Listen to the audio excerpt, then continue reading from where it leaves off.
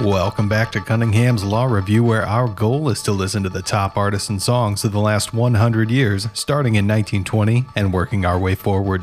4 days a week, we review what we hear and share the history of popular music with you as we do. I'm Richie, and you're listening to Side A of our 4th episode of 1922's music. In today's show, we'll be listening to and reviewing the 1922 works of Al Jolson, Henry Burr, Isham Jones, and John Steele. What was it like in 1922? Well, then President Warren G. Harding was introducing the first radio into the White House, so you know radio as a communications medium was not well spread, and even more so that radio entertainment wasn't a big draw. The Teapot Dome scandal was well underway, and if you remember what that is, your history teacher would be proud. The Lincoln Memorial was dedicated that year in Washington, D.C., and we were 2 years into the Roaring Twenties. One of the few artists that would not only thrive in the 20s, but survive their dynamic changes would be Al Jolson, who was called the greatest entertainer of all time at the peak of his career. Since Al Jolson, Henry Burr, Isham Jones, and John Steele are all artists who we've already introduced in some of our previous episodes, we don't really need to give their entire history here. However, here are 3 things you need to know about each of them from our last reviews. First, let's look at Al Jolson, who was one of the most influential entertainers of the 20th century without a doubt, and is responsible in no small part for defining how Broadway musicals sound today by inspiring generations of entertainers. At his peak, he was called the greatest entertainer of all time, but he was well known for performing in blackface long after it had fallen from popularity, a choice that would taint his legacy severely. In our first reviews of Jolson, he earned a pitiful 12.7 despite being one of the biggest selling artists of the year. He continued this below average performance with a 14.3 in 1921, again despite being one of the best selling artists of the year. In 1922, he is again one of the best selling artists of the year, so it'll be interesting to see if he can sustain his upward gains in performance. Henry Burr, born in 1882 New Brunswick, is one of the most prolific recording artists of the acoustic era of music. Burr claimed that he had recorded over 12,000 individual pieces of music throughout his career. It's been reported that Henry Burr is one of the highest selling artists of all time, with more than 240 million records sold throughout his career. If true, that would mean he has sold more records than Taylor Swift, Jay-Z, or Prince at the time of this podcast in 2020. And yet, almost no one today is familiar with his work. Burr scored a 16.7 overall in 1920 when we last reviewed his work, and he came across as a less authentic version of John McCormack, a similar tenor. Whether or not he can redeem himself with today's performance of My Buddy, one of his biggest hits, is left to be seen. Isham Jones was born in 1894 in Colton, Ohio, moved with his family to Saginaw, Michigan when Jones was young, and made his start in Chicago by composing the song We're in the Army Now in 1917. While his 1920 and previous work is interesting, Jones would go on to become one of the most popular band leaders of the early 20th century, especially in the coming years of 1923 and onward, where we'll have a dedicated episode just to him. Though his growth as a musician is easy to hear even starting today. John Steele was born in 1895 New Jersey and packed a lot of variety into his show business run. He performed on Broadway and in London, fought in staged boxing matches, and served as one of Ziegfeld's Follies' most popular headliners, where he produced the songs we'll be hearing today. In 1921, his wife, who was divorcing him, said that he was receiving $2,000 a week in income from his singing and performing career. Adjusted for inflation, that's a salary of around $1.5 million a year. But by 1938, John Steele would be bankrupt. In his last appearance on Cunningham's Law Review, Steele received a disappointing average of 13 overall, so we'll have to see if he can bring some more engaging music to today's efforts. So let's stop talking about the music and start listening. For those of you listening to this podcast through Spotify, there's a version of the episode available to you, which includes all of the music as part of a podcast, so you only have to press play once and everything including the music will play on its own. The episodes with built-in music are limited to Spotify, so if you're listening to this episode through a different service or on YouTube and still want to listen along to the music, a playlist of what you're listening to today is on Spotify and is called Cunningham's Law Review 1922-4. You don't need a paid account to access that playlist. You can also find a link to this episode on the Cunningham's Law Review subreddit at reddit.com/r/Cunningham's Law Review. We want to know what you think about our reviews and the music we're hearing, so make sure to join us on the subreddit, leave us an Anchor voicemail, or reach out on Twitter at Cunning Review. That's all for Side A of episode 1922-4. We'll see you for the reviews after the songs on Side B.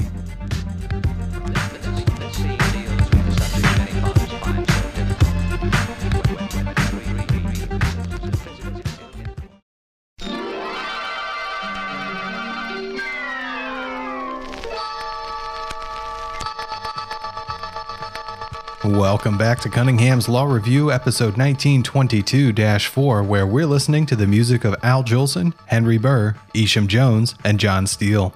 You're now listening to the B-side of this podcast, where we review each of the songs in today's music and talk more about the impact that these songs had. If you'd like to join the conversation, the Cunningham's Law subreddit will have a dedicated post for this episode at reddit.com/r/Cunningham's Law Review. We'd also love to hear from you through an Anchor voicemail or on Twitter at Cunning Review. I'm Richie, your host, and I hope you enjoyed the music or at least heard something new. In our first song of the day, Al Jolson reminds us that April showers bring May flowers in a surprisingly strange accent that almost seeks to imitate Irish tenor John McCormick. He rolls his R's in a way that he doesn't usually and tries to sing with a bass tone that he doesn't pull off, which makes him harder to understand than he should be. Authenticity, of course, suffers from this experiment in Irish style, and Jolson earns a 2. In terms of innovation, Jolson is still sticking to his tried and true ballad style of hammy singing in an attempt to convey sincerity. But considering the times, it's reasonable to assume that this was already starting to sound very outdated, and he receives a 2 there as well.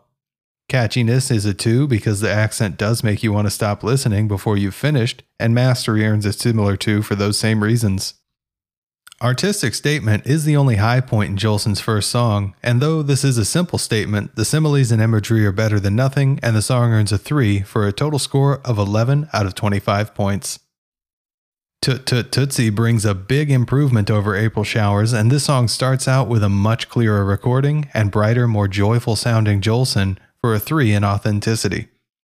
Innovation-wise, the song is a bit more engaging and features soloing accents and more complex music than most of Jolson's supporting music usually brings, and earns a 3.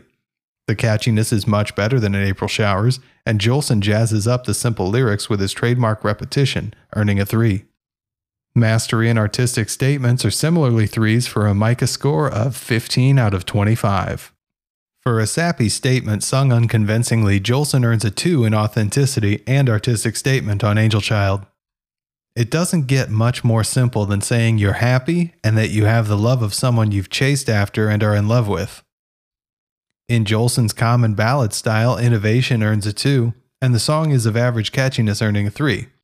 But Jolson's voice is not as full as the song demands, and especially in the refrain of Angel Child, he falls a bit flat. The song isn't extraordinarily demanding, and so he earns a 2 there. For 2s across the board except a 3 in catchiness, Jolson earns a total of 11 out of 25 for Angel Child. Al Jolson's low point for the year is definitely Give Me My Mammy, and it's just weird. Why does Jolson miss his mother to this extent? In some of the other songs that we've heard in this topic of schmaltzy infantilizing of the mother-son relationship, John McCormick was able to pull off the sentiment by presenting the longing for his childhood through the eyes of his childhood. But in this, Al Jolson is supposed to be a fully grown man who misses his mother this much. It just doesn't make a lot of sense, and it comes across as hammy and false, not to mention weird, for an authenticity score of 1. It's just so bad, it's jarring and distracting. The artistic statement is similarly ham-fisted and earns a 2 for portraying the relationship as so over the top as to be harmful to its intended message. Catchiness is okay, but slows down in the middle when Jolson starts slowing the lyrics down to a talk, and earns a 2.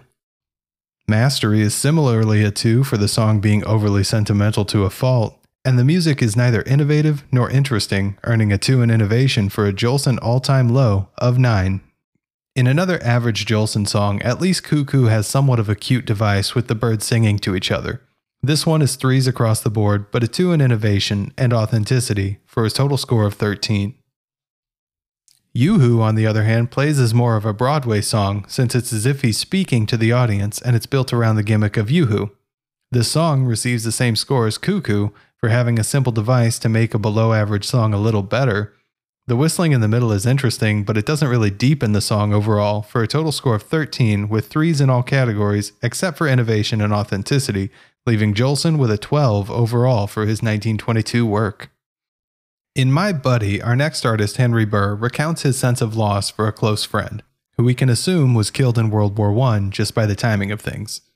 It's reasonable to assume that many people lost friends and family members in the war, since it claimed more than 8 million lives worldwide.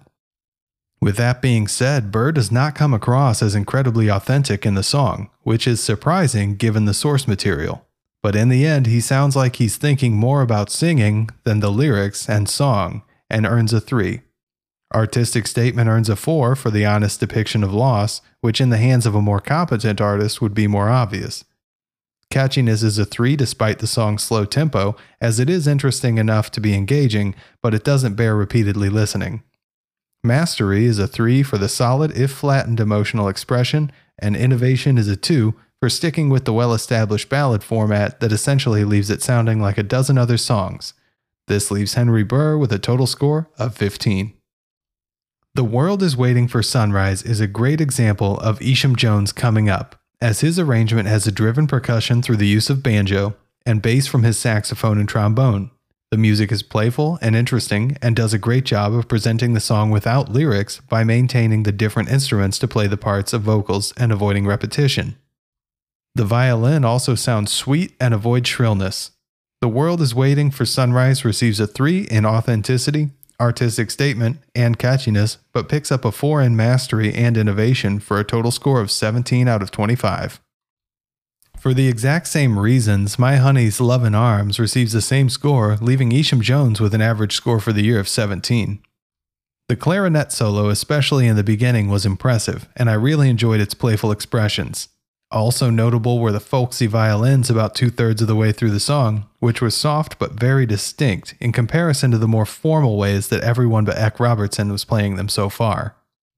Last time we heard from John Steele, he was less than impressive with his underwhelming acting, but he seems to have been practicing, and in our final song, Lady of the Evening, he is much more exciting with a stronger and more expressive voice, earning a 4 in authenticity and mastery with his final high note finish. The song was likely meant to be a standard performance piece on vaudeville, since Steele was a performer with Ziegfeld's Follies, but it stands alone well on its own and earns a 3 in innovation. In terms of statement, the song might be a double entendre in implying that the evening is a calming time lyrically, but leveraging that prostitutes are referred to often as ladies of the night, and implying that they too can make some troubles more distant in the dark. This interpretation earns it a 4, especially as that would have been a very risque statement back then. Finally, as a performance piece, this song was never going to be that catchy, but it does manage to transition to a recorded format well and earns a 3, leaving John Steele with a much improved annual average of 18, beating his 1920 score by a whole 5 points. And that's all for today's episode. At Cunningham's Law Review, we are thankful for every single person who listens to our podcast, as well as all the hardworking people who made the music that we listen to. Thank you all sincerely and from the bottom of our hearts. Whether or not you agree with us, we want to know what you think, because Cunningham's Law states that the best way to learn something on the internet isn't to ask a question, but to post the wrong answer somewhere. So make sure to find the Cunningham's Law subreddit, where we will have a dedicated post for this episode, at reddit.com/r/Cunningham's Law Review. We'd love to hear from you through an Anchor voicemail or on Twitter at Cunning Review.